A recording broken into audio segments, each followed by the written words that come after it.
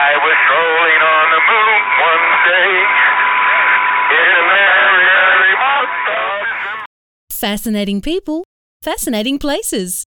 G'day and welcome to the Dan Mainwaring podcast. This is where we talk to and about the famous and the infamous, the celebrated and the obscure, the well-known and the undiscovered. Interviews, articles and discussion from around the globe. The human exploration of space is probably the most eye-catching example of the rapid development of technology during the 20th century. Just decades after the Wright brothers successfully launched the first airplane, the Soviet satellite Sputnik became the first artificial satellite to reach space. Humans quickly followed, with cosmonaut Yuri Gagarin going where no man had ever gone before in 1961, an accomplishment that by any standards was a milestone for humankind. But while Gagarin was feted as a hero around the globe, we would like to wish everyone here success in their work and also wish them success in their efforts in working for peace, which is the most important problem which is in the minds of everyone today. A darker aspect to the space exploration couldn't be overlooked, as competing superpowers, the United States and the Soviet Union, bitterly divided either side of Berlin's Iron Curtain, sought to gain the kind of supremacy in space that neither side could establish on Earth. What followed were a series of glorious triumphs. It's one small step for man, one giant leap for mankind. And some tragic disasters for both sides. This is Houston. Say again, please. Houston, we've had a problem. But how did we go from the horrors of World War II so quickly into this brave new era of exploration? In search of answers, I turned to one of the world's leading experts in the field of space history, Dr. Cathleen Lewis of the Smithsonian Institution's National Air and Space Museum. The effort largely throughout Europe, the United States and Europe, including Russia, to develop rocket technology to ultimately send humans into space really began during the 1920s and 30s. And you have groups, independent, government-sponsored groups, varying over time, working on precisely that project. You have the American Rocket Society, you have Robert Goddard, you have many people in Europe, including Oberth, and in Russia you have Korolev and others working on the same technology. It just so happens that the Germans, through the brilliant strategy of von Braun, were able to master that technology. So every side recognized that this was a technological breakthrough. As a weapon, the V2 was not as effective certainly not as effective as Hitler would have liked. But in fact, it was more effective at killing those people who were working in concentration camps to make it than it was to kill the people against whom it was aimed. But the recognition that this technology, this is something that had been worked on for a good 20 years throughout the world, mastering it, turning rocket experimenting from just the avocation of amateurs into a professional engineering development, had been under the works for 20 years. So it was an immediate recognition that somebody had accomplished what many had been working on. Using a military technology into civilian purposes, that's a strong characteristic of the space age.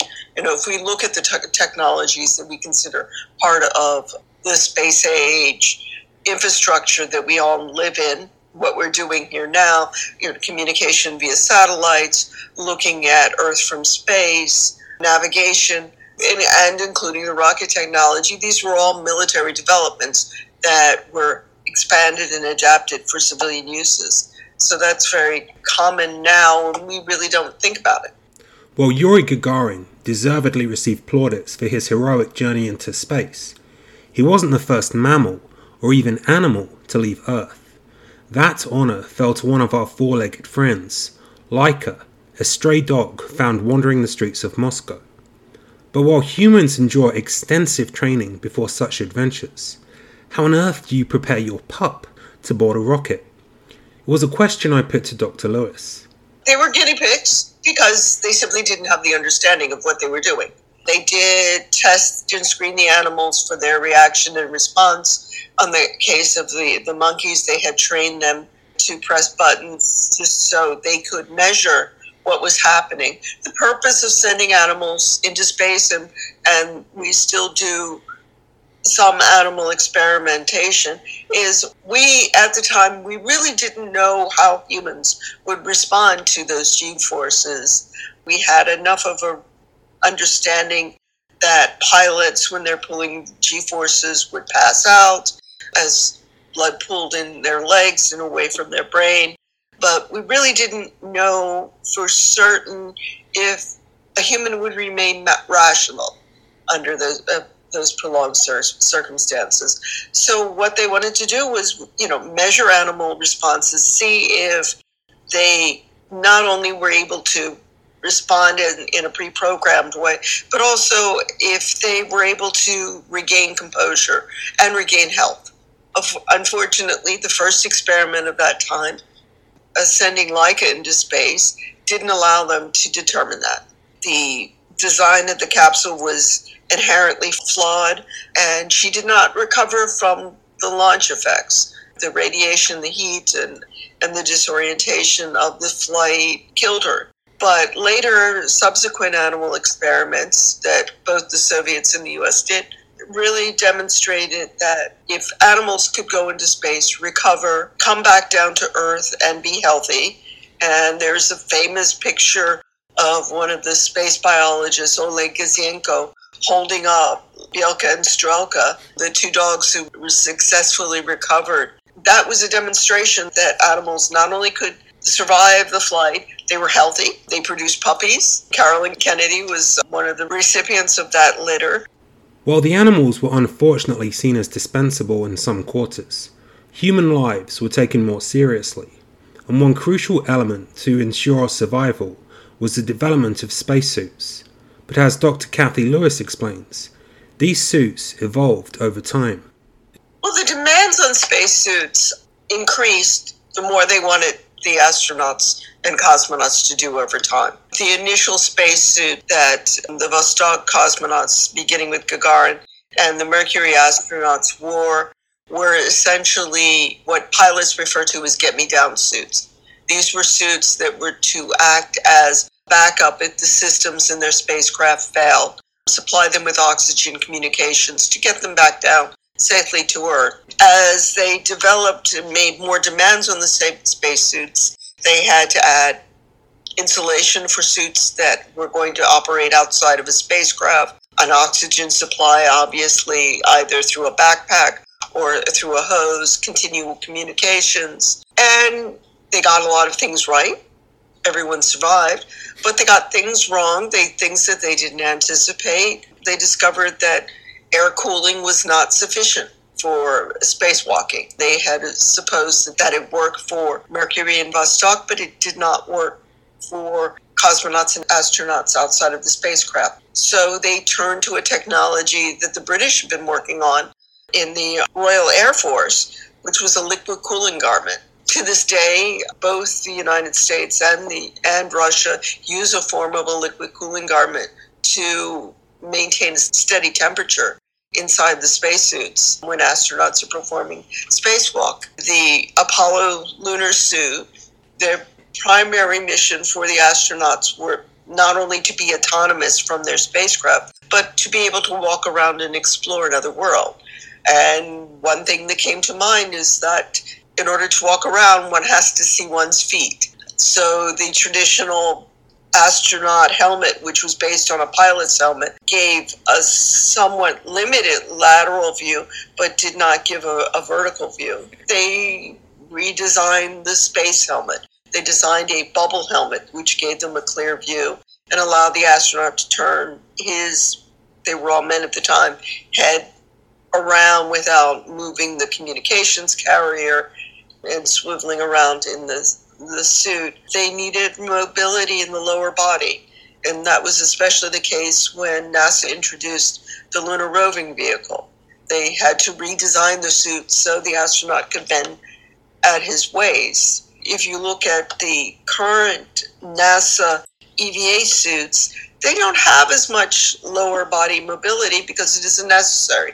The astronauts are not so much walking, they're using their legs to propel themselves and anchor themselves, but they're not using their legs to walk around. And they've gone through 6 generations of glove, but redesigning gloves so astronauts don't suffer overuse, failure, or aches and pains from reuse.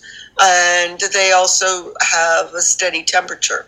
They've inserted heating elements in the tips of the gloves, because when you're up there in space and you have sunrise, sunset, or daytime every 90 minutes and you're falling in that shadow, your hands get very cold very quickly. The Cold War was an era of espionage, and numerous individuals, including the American couple, the Rosenbergs, and Britain's Cambridge Five, supplied the enemy with valuable state secrets.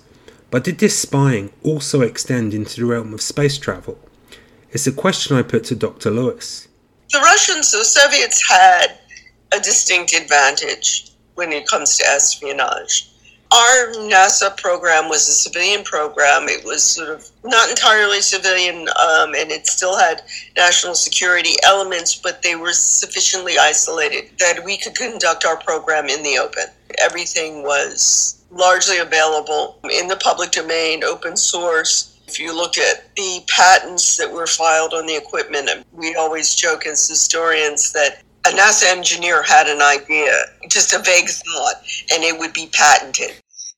And so if you look at the vast numbers of patents that came out of NASA during that time, everything was out there in the open.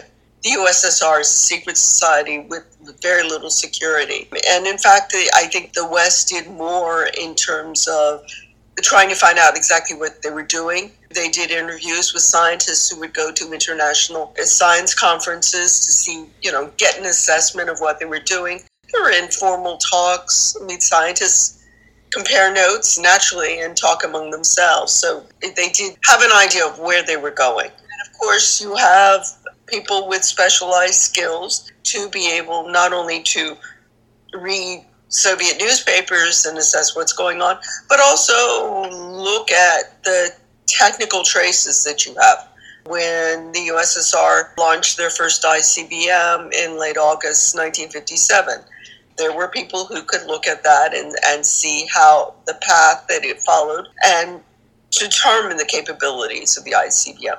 They knew that the USSR was very close to being able to launch an artificial satellite in space, one of which they had announced they were going to do, as the United States had, during the International Geophysical Year. Mm-hmm. So you have, on the United States side, this growing specialty of learning how to read the limited indications of the USSR. And then on the Soviet side, you have a vast amount of effort going in and looking at the open and published resources. If you look at declassified CIA briefings and presidential daily briefings and other intelligence briefings, and you look at the archives that have made their way to the West from the KGB, both sides had pretty impeccable intelligence and knowing what the other side was doing. Impeccable intelligence is one thing, ability to act on it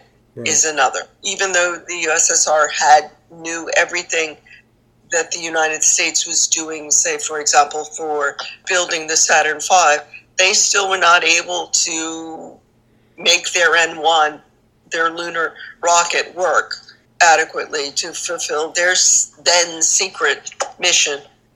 A race of any kind, by definition, has winners and losers. But with national prestige and propaganda victories at stake, I wondered if either side in the space race cut corners to try and get ahead. There's always the incentive to pull ahead, but there's always, especially among engineers, there is always the awareness that failure can set you back much further than the accelerated success. In dealing with any technology in which there are unknowns, and it was the Secretary of Defense, the unknowns are the scariest. Everyone was pushing ahead, but they were very cautious, especially when you're dealing with human life. They knew at the cost, and they were very aware of the stunning propaganda losses that death would occur. The USSR was very secretive, and they were all told a number of rumors that still go on to this day, that they somehow had more failures than they did, which did not happen, but that's the price of secrecy. The moon race really grew out of American failures, Americans' inability to surpass the Soviets' one-upmanship in space, but also the Bay of Pigs, the Cuban Missile Crisis. They were very much aware that they had to do everything right. They could not be caught off guard or get over their skis, go too far out. And it's also a difference in the culture that von Braun and his engineers brought with them. They adhered to a very strict testing culture. They were very strict on using test stands to test engines and firing it for far longer than they required, just to keep it going, just to see how long it will sustain itself. That testing culture did not convey with the German technicians who went to the USSR, or it was overridden. They did not do the kind of test stand work on rocket engines that the Americans did, and that was one of the contributed to the failures of the N-1, of full-up test launches of the vehicles instead of having done test stand trials of the engines together. You cut corners, but some of it is culture. You don't really know what those motivations are. In the early years of the space race, the Soviets had the edge. First satellite in space, first man in space, and then in 1963, Valentina Tereshkova became the first woman in space, some 2 decades before American Sally Ride followed suit. Was this indicative of the Soviet Union offering a more progressive, gender-balanced society, or were there other elements at play? The Russian legacy of using women in demonstration flights really began during the 1930s, before World War II, as part of their civil defense promotion, what were known as Stalin's Falcons, who were demonstrating their prowess in aviation. Included among them were training women pilots, demonstrating that women could fly as well. There is a famous cross-country flight, the Rodina, of an all-women crew. That was met with much acclaim, and it was a demonstration that women could fly. It was also preparing for what became known as the Air Witches, the female fighter pilots during World War II in the USSR. Women had probably a larger role in not only air combat in the war in the Soviet Union, but also in the ferrying role that the WASP had played during the war. That said, there was also a great social and economic upheaval after the war. Women who had taken over positions of leadership in factories and heavy industry during the war were being pushed out deliberately to make room for men returning from the war. And that was a deliberate policy, and was also motivated by the desire to repopulate the country and promotion of motherhood and maternity. And Tereshkova sort of straddled both of those worlds. She was selected on the basis of her Communist Party membership, her legacy of being a war orphan. Her father was killed during World War II, and also her civil defense prowess. She had been a parachutist as part of their civil defense program, their JOSA program, after the war. She was worker, single woman, so she was working, but she was not working in heavy industry. She was working in the softer industry, in the textile industry. So she was that perfect middle ground via media of iconography of what a woman should be. Capable, but also, after her flight, very willing to be married and have children. Whereas it was a great accomplishment, it was touted as a demonstration of Soviet equality among the sexes. It betrayed the fact that women were not being treated that way in the USSR at the time. And it took 19 years in the announcement of Sally Ride's flight to spark them to find another woman to preempt Sally Ride's mission. And they drew on not someone existing in the program, but they found Savitskaya, who was an aerobatic flyer, a sports pilot, who also was the daughter of the Marshal of the Soviet Air Forces, to take that role on. So once again, they found a single individual and plucked her out. But their bench has never been very deep. If you look at cosmonaut selections over the years, been very few women. And in fact, they've been chastised by the United States for not selecting women. There are sufficient numbers of women in their engineering corps from whom their cosmonauts are largely selected today, but they've had a hard time finding women, selecting women. In the next episode, I talk to civilian astronomer, professor, and NASA astronaut Steve Hawley about his experiences in space. I left grad school, went to NASA so that I could put this telescope in space, so that after NASA I could come back and use the telescope to get back to my original project.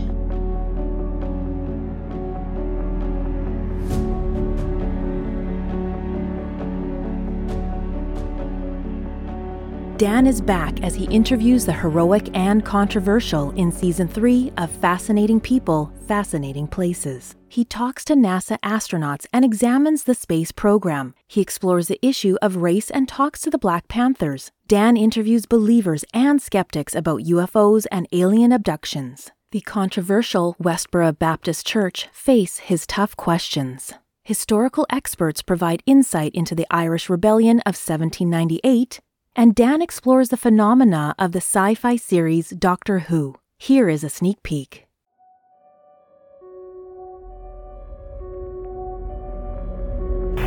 This is Houston. Say again, please. Houston, we've had a problem. That coronavirus is a work of God.